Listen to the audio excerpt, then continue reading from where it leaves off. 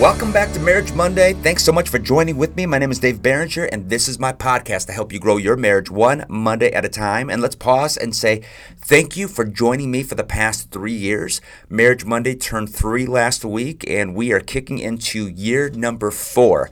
So happy New Year, happy Marriage Monday, and selfishly, go Blue. Go Michigan. Tonight is the national championship, so it's January 8th. I am stoked about tonight, and you know what? I'm stoked that you've joined me on this podcast and that we're building our marriage. So today I thought, well, how can we start off the year? What can we work on at the beginning of the year? Because it's time for resolutions, time for goals, time to kind of look at the year and try to get our wheels underneath us so that we can move forward. So what I want to do is help you grow joy in your marriage.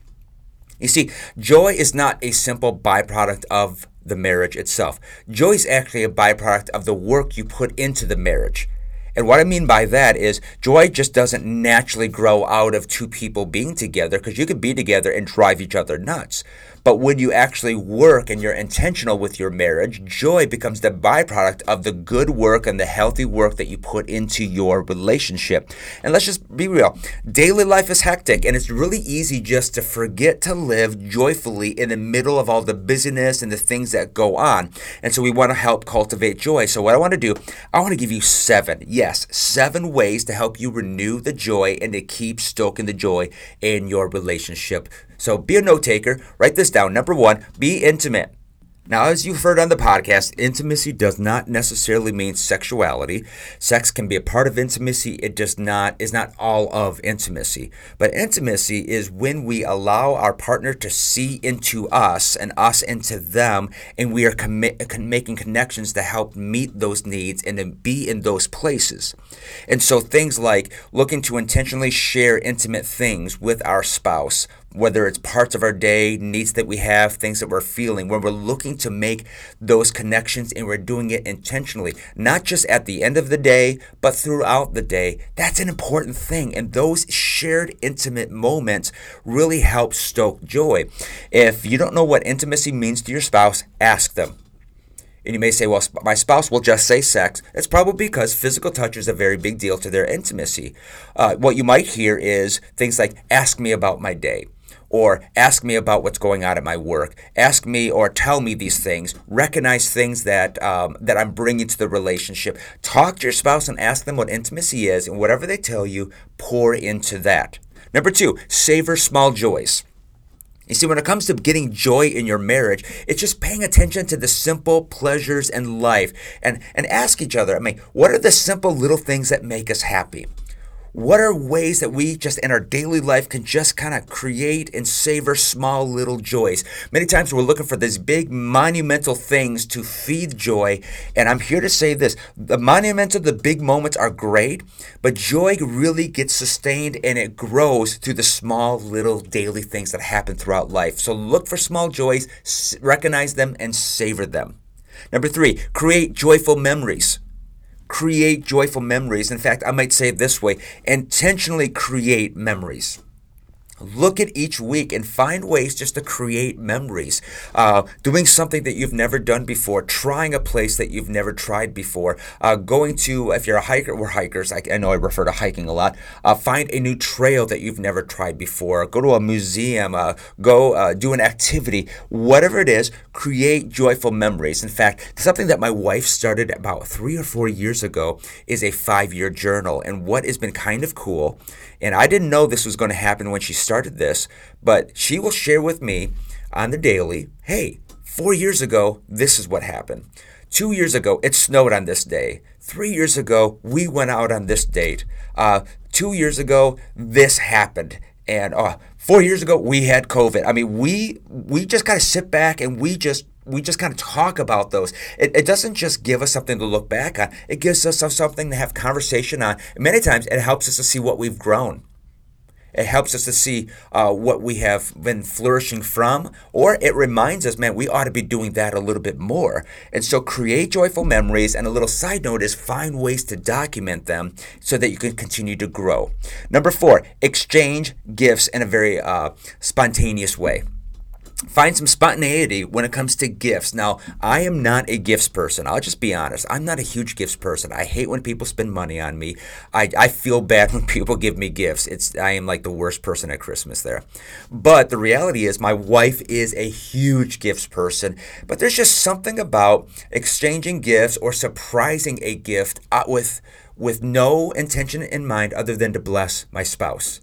Whether it's flowers or it's candy or it's a pair of socks, it's something you saw at the store that reminded you of your spouse and you got it in that moment. Because what it is, it's not about the actual gift, it's the fact that you thought of them. And that's going to bring them joy. And they're going to be like, okay, what did you do? Why did you do this? What initiated this? Nothing other than I thought of you and I thought I'd get this for you today. It doesn't have to be expensive. It could be something small. It could be something intimate. It doesn't matter what it is. What matters is you thought of them and you responded to that. And that's such a beautiful way. Spontaneity, I promise you, stokes joy.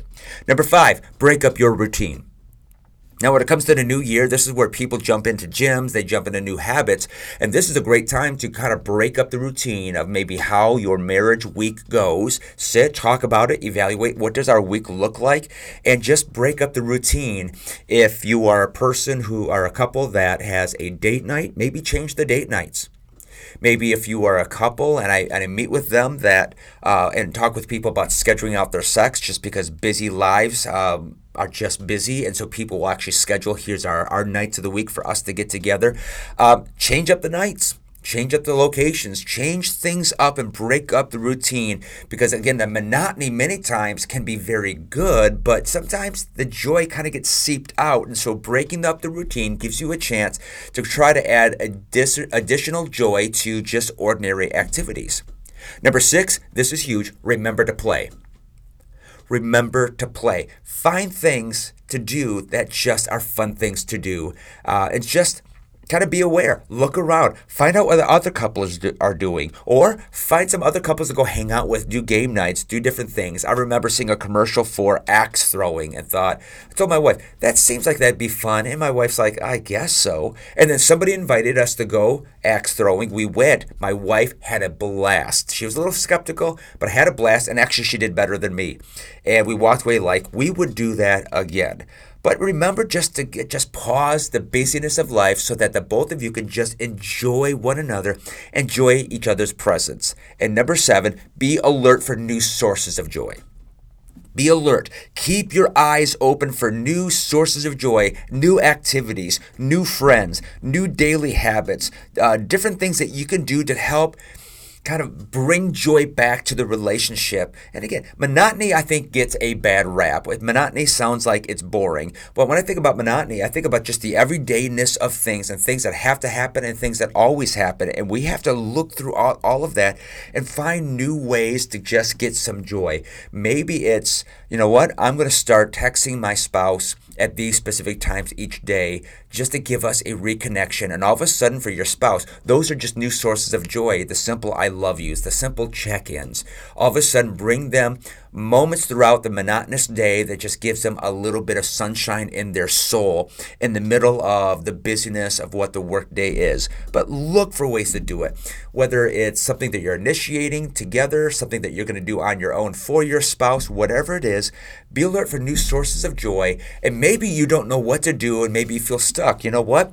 Get some help. Find a marriage counselor. Find a mentoring couple that will help kind of break you out of maybe the rut that you feel in and get yourself in a place where you can find some joy. I tell you what, some of the greatest joy moments in our marriage came because of other couples speaking into our life and being a source of fun, a smile, and just to really be solid friendships. So that's what I've got for you for today. For Marriage Monday is diving into ways to help renew joy. So let's go through them again. Be intimate. Savor small joys, initiate joyful memories, exchange some spontaneous gifts, break up the routine, remember to play, and lastly, be alert for new sources. And as you do this, you step into a new year ready to not just let the life happen to you, but you can actually initiate joy in the middle of life. Love y'all. Have a great Marriage Monday. We'll see you next week.